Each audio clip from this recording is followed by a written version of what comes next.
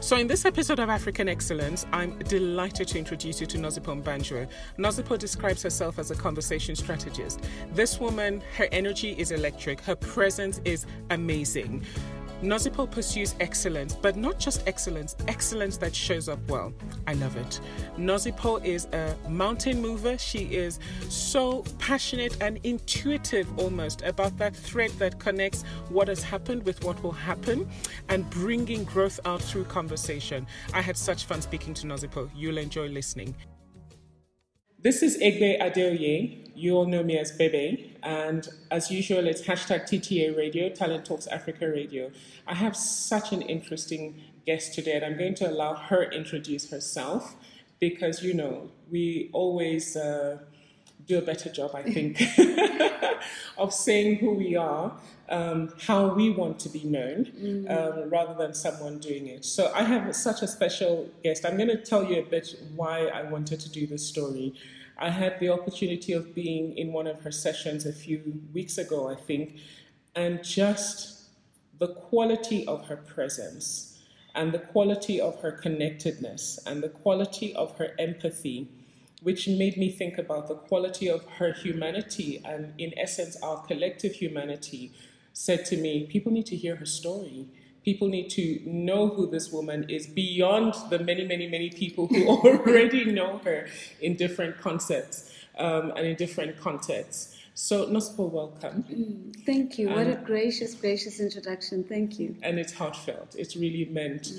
So tell us a bit about yourself. How would you like to be introduced to the audience, the TTA Radio audience? Well, I think firstly as an African and an African woman, and a Black African woman in particular, and without being apologetic, a Black African woman who is setting a global standard about the things that I do. I professionally, I think of myself as a conversation strategist. I believe that conversation is the birthplace of action, and that there's no action that just mushrooms in a vacuum. It takes some degree of connectedness through conversation for ideas to rub up against each other, for ideas to repel each other, for tension to produce action, for even pain, right? To lead us into a particular direction and action, right? So I believe that I'm a conversation strategist who at the core believes that conversation is the birthplace of action. And so all the things that I do really are about bringing the discipline of conversation into change. And I like to refer to my Instagram line thing. I don't know what it's called. And I say... The strap line. Yes, that little strap line. And I say, I'm not big on titles, but what I do know is that I help smart people have simple conversations that make the world a better place. Oh, see, that's beautiful. So that is what I do, and I do it as a moderator of conversations around the world, where I'm invited by, whether it's global organizations or businesses across the continent, even governments, to carry conversations in a way that really connects the conversation to an outcome. And so a huge part of my life is being a moderator and carrying those conversations. But I'm also a broadcaster. I do television work for CNBC Africa in particular, and my big passion there is about using the discipline of conversation once again to tell the African story and the African business story in particular. And also just to challenge what we understand to be big business on the continent, because I think in markets where the informal economy is always bigger than the formal economy, what is big business really? Yes. I think we might have that definition upside down as far as I'm concerned. And then the last piece is really just around the space where you met me. I'm the CEO of a company called The Talent Firm. And wait, is that Akwande? Because you know how much I love that word, Akwande, and you're going to have to tell us about it when you're done telling us this bit. Okay, so the Talent Firm is an organization that consults to business across the continent, mostly in South Africa, to try and be a bridge builder for culture within organizations. The experience of South Africa is that Black talent almost always finds itself having to operate in white cultured spaces. Yes. And this is where you have the unfortunate statements that bubble to the surface that says Black talent doesn't perform, or Black talent job hops and doesn't stay. Well, it's very difficult for anyone to stay in a place where they are othered. Yes.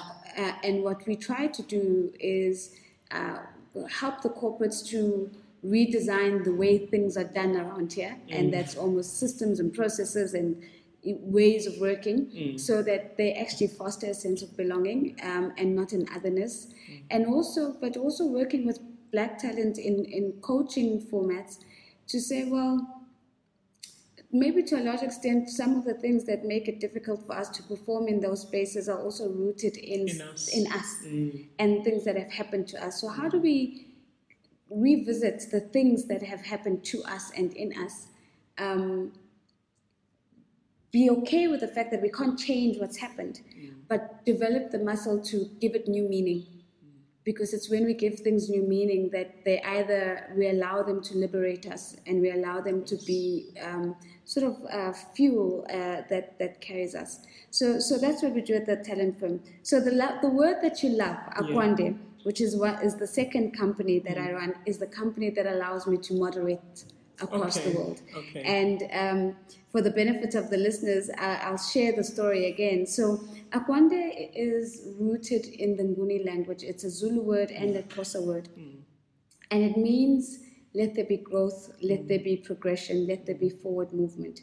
And so for me, naming the vehicle that I use to carry the world's big conversations, Akwande was important because it gives me the focus to say, we're not going to do a conversation that is not linked to growth, to forward movement, to progression.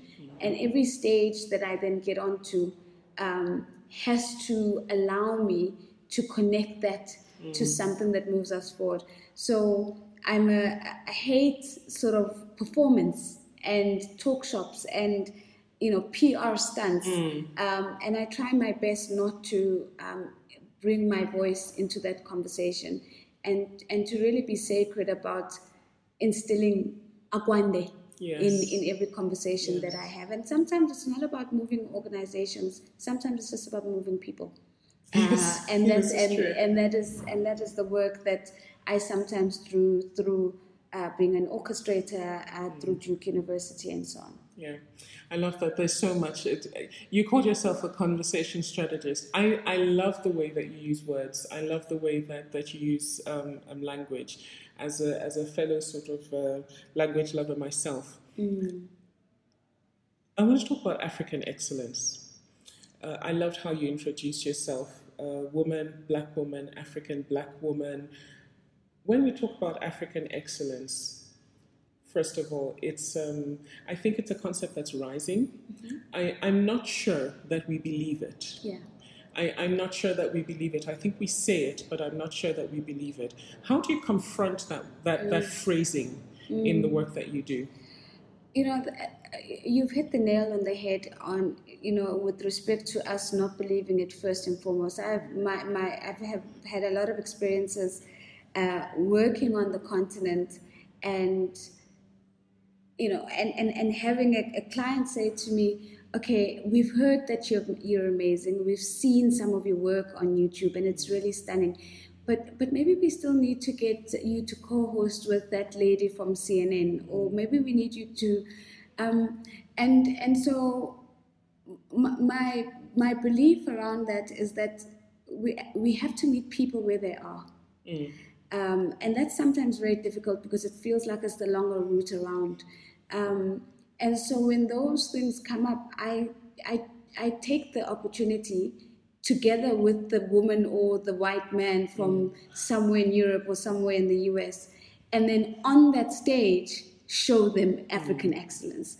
Because if we just revert to our corner and say, well, we are not seen, we're not recognized, but you then don't forcefully make your way to be seen and to be recognized, well, that narrative's never going to change. Yes. So it's almost like an ongoing experience and an ongoing battle. And one of the things that I'm always confident about, whether I'm getting off a global stage or continental stage, is that because you have experienced me, yes, you are a step closer to believing African excellence.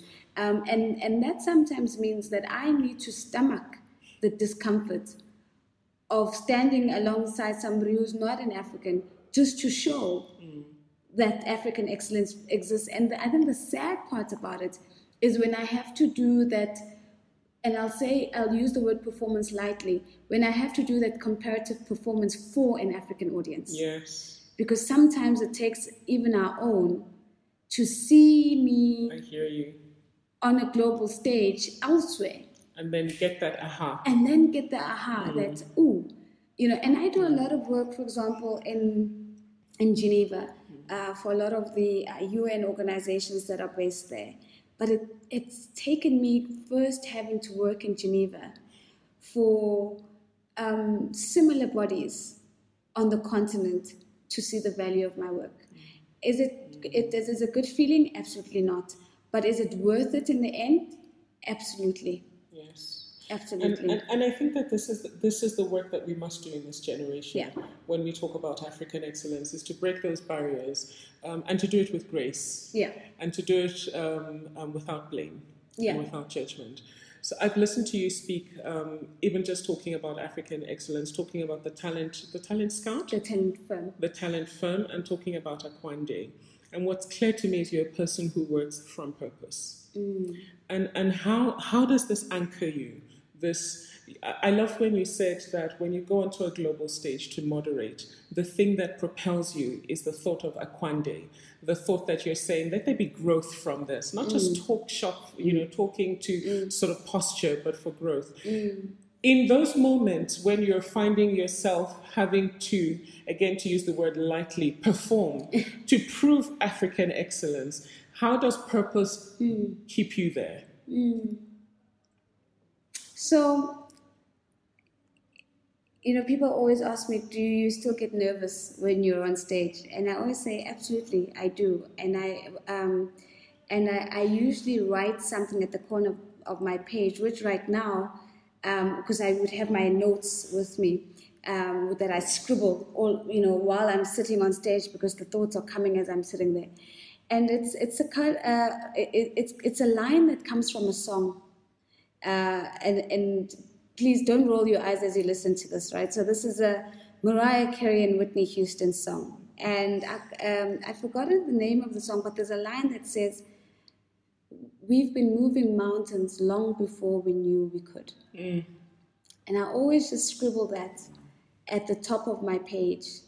And what it does is that it reminds me that not only am I spectacularly amazing at what I'm about to do, and that I'm going to do it well, and I'm going to do it with excellence, but that there have been many others before me who have moved different mountains to allow me the opportunity to be at the peak of this mountain.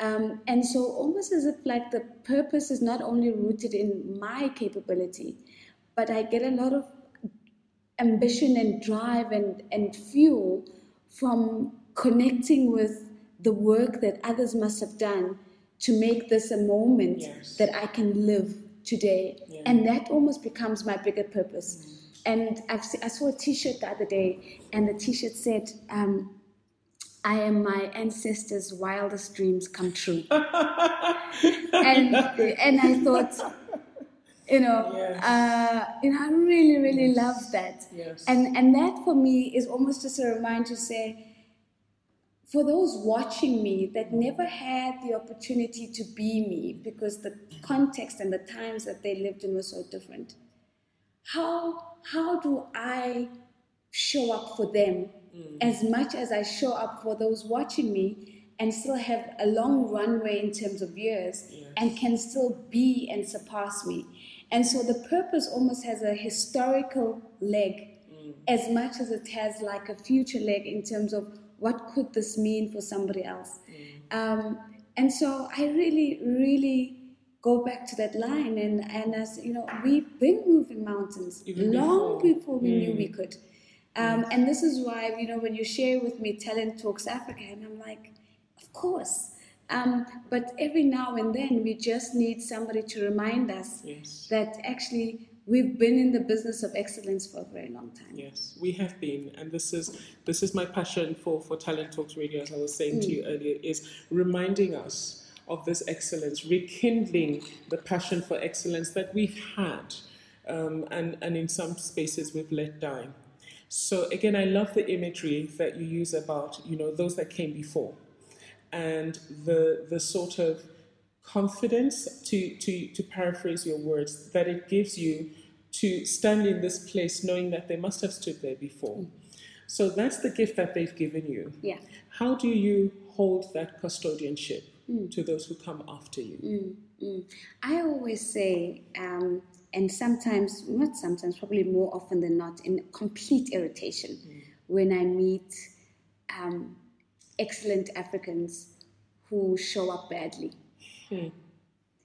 And I always say, people will remember the experience of you, less so the smartness of you.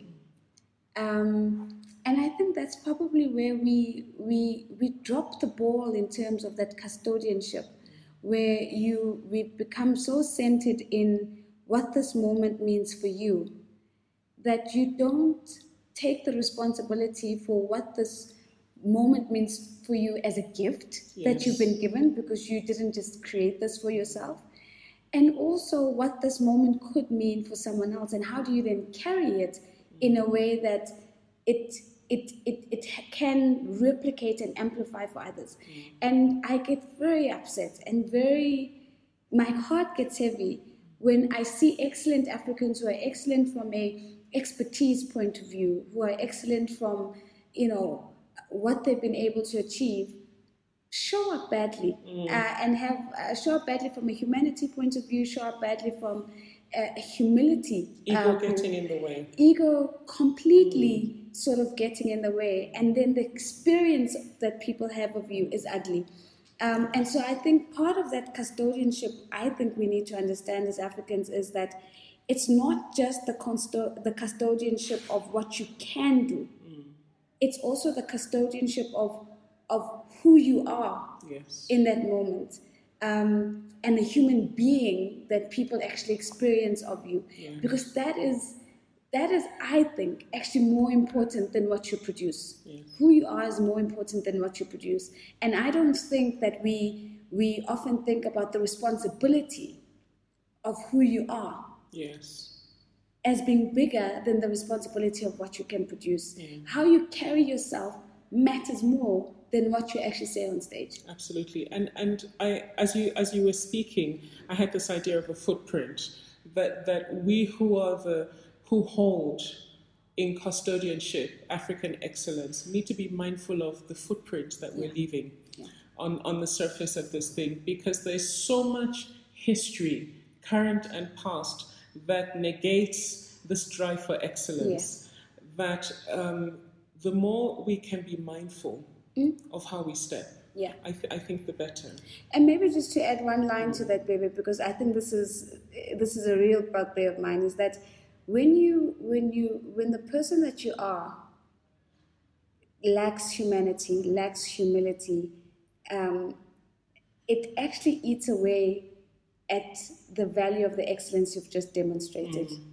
And so to some extent we cannibalize the excellence by not being just good people, you know, in the process. So you actually have to be very mindful that you're actually working almost like with two tanks that you're filling.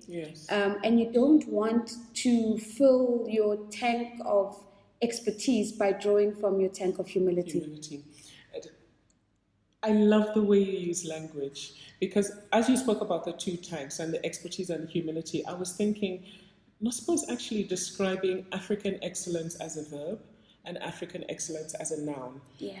And we get it a lot of the time as a noun, the expertise, how we show up, the skills and the capabilities. We don't always get that it's becoming. Yes. That's the verb. It's the doing, and it's what we're doing in the humanity space that balances it out. So as we wrap up, I want to ask you, what is your true north? What is the thing that drives you? What is the core of the core of the core that propels you, that energizes you, and that moves you forward as you are and as you do? I know that the norm is to have one true north. And I'm going to just sort of color outside of the lines for a little bit on that one. I think my biggest true north is that I want God to look at me and to be proud of me. As a Christian, I want God to look at me and to be proud of me. And I think to a large extent, that is the key definer, guiding light for behavior, and my behavior in particular. And I don't always get it right, but I always have a very clear litmus test. What would God think, about this right now? And would God be disappointed, or would God be proud of me in this moment? And that really becomes, I think, my true north. And my moral compass in terms of guiding me as I become the person that I'm becoming and the person that I am. But that being said, I've also recently learned, and I think it might have something to do with me losing my mom about 2 years ago. I've recently learned that I have my second guiding light is definitely my family and my responsibility for family. I think, I love thinking about this in the context of the iceberg, and I think, what is that thing that sits right at the bottom that really just drives the way I think, the way I behave, the way I engage, and so on. And I realized that I was given a fantastic gift as a child of having a really strong and solid family. My parents were married for 37 years before my dad, before my mom passed away. And I've come to learn that it always comes back down to, will my family be proud of this moment? What would my mother say? What would my father say? Would my family celebrate this with me, or would my family be ashamed of this? And it's just a very interesting thing, because when I'm now at that age, turned 35 last week, I'm at that age where I'm now starting to think about my own family and building my own family, and actually feeling really slightly overwhelmed and scared about whether I'm going to be able to replicate what I've been gifted with. Because if this is the way it shows up in my life, I want to do the same for my own children and give that to them. And I think it's just made me so much more in awe of my parents, because I now realize how much it must have taken for them to give that unquestionable stability. I mean, my parents used to fight, I think, like all parents, but there was never a moment where anybody left. And as children, there was never a moment where we ever had to consider that dad wouldn't be home or mom wouldn't be there. That's a gift. That was such a gift. Didn't see it. That's a gift. I didn't see it. And I see it now. And I realize what a grounding moral cement it also became in my life. And I want that for my family, and I want that for my children. And I think I'm petrified that I'm not 100% sure that I know how to get it right, But yeah, so for God, for sure, and family, for sure. Yeah. And so as I hear you speak, I think that these things are conscious. They're consciously done. I mean, I don't imagine that at any point in time your parents were not intentional and conscious about how they showed up. And so my hope for you and my prayer for you is that as you journey into what's next, that you continue with the same, I mean, as I said at the start, for those of you who've been listening all through, Nosipho's humanity shines through. And it's when I say humanity, what I mean is her spirit shines through in such a gracious way. And it was an absolute pleasure to sit through a whole day, or 2 days actually, of that. I remember Angeles Arias, I think it's Arias, Angeles Arias, she writes The Fourfold Way. And in the story, The Way About the Teacher, she tells the story of a man who was kind of a wise man hermit who went up a hill to puzzle things out, as hermits would do. And, you know, people were kind of passively waiting for him to come back. When he came back down the mountain eventually, his face was somber. And he had clearly seen something. Yeah. And they were worried about what he had seen. And they said to him, "What did you see that's made you so petrified?" And he said, "I've seen the question that the angels will ask me on the last day." Oh my goodness. And then they say to him, "What was this question that could make you so petrified?" And he said, "The question is, why were you not yourself? Oh. Why were you not who you were meant to be?" And as we end off this, Nosipo, having known you a little while, I want to celebrate that you shine through as who I think you were meant to be. And my prayer for you is that you continue to shine forth. And so that on that day, according to that story, when the angels ask it, you would have made your family proud, and you would have made your Creator proud, as you are able to answer that I have been who I was truly meant to be, in calling forth growth, in facilitating through courageous, not always easy conversations, in looking for that thing that makes us all truly special, and in just being a human being, which is a verb even. Yeah. May the road rise up to meet you. Thank you. Thank you, Nosipo. I'm honored. Thank you. What a privilege. Thank you, thank you, thank you, thank you, thank you.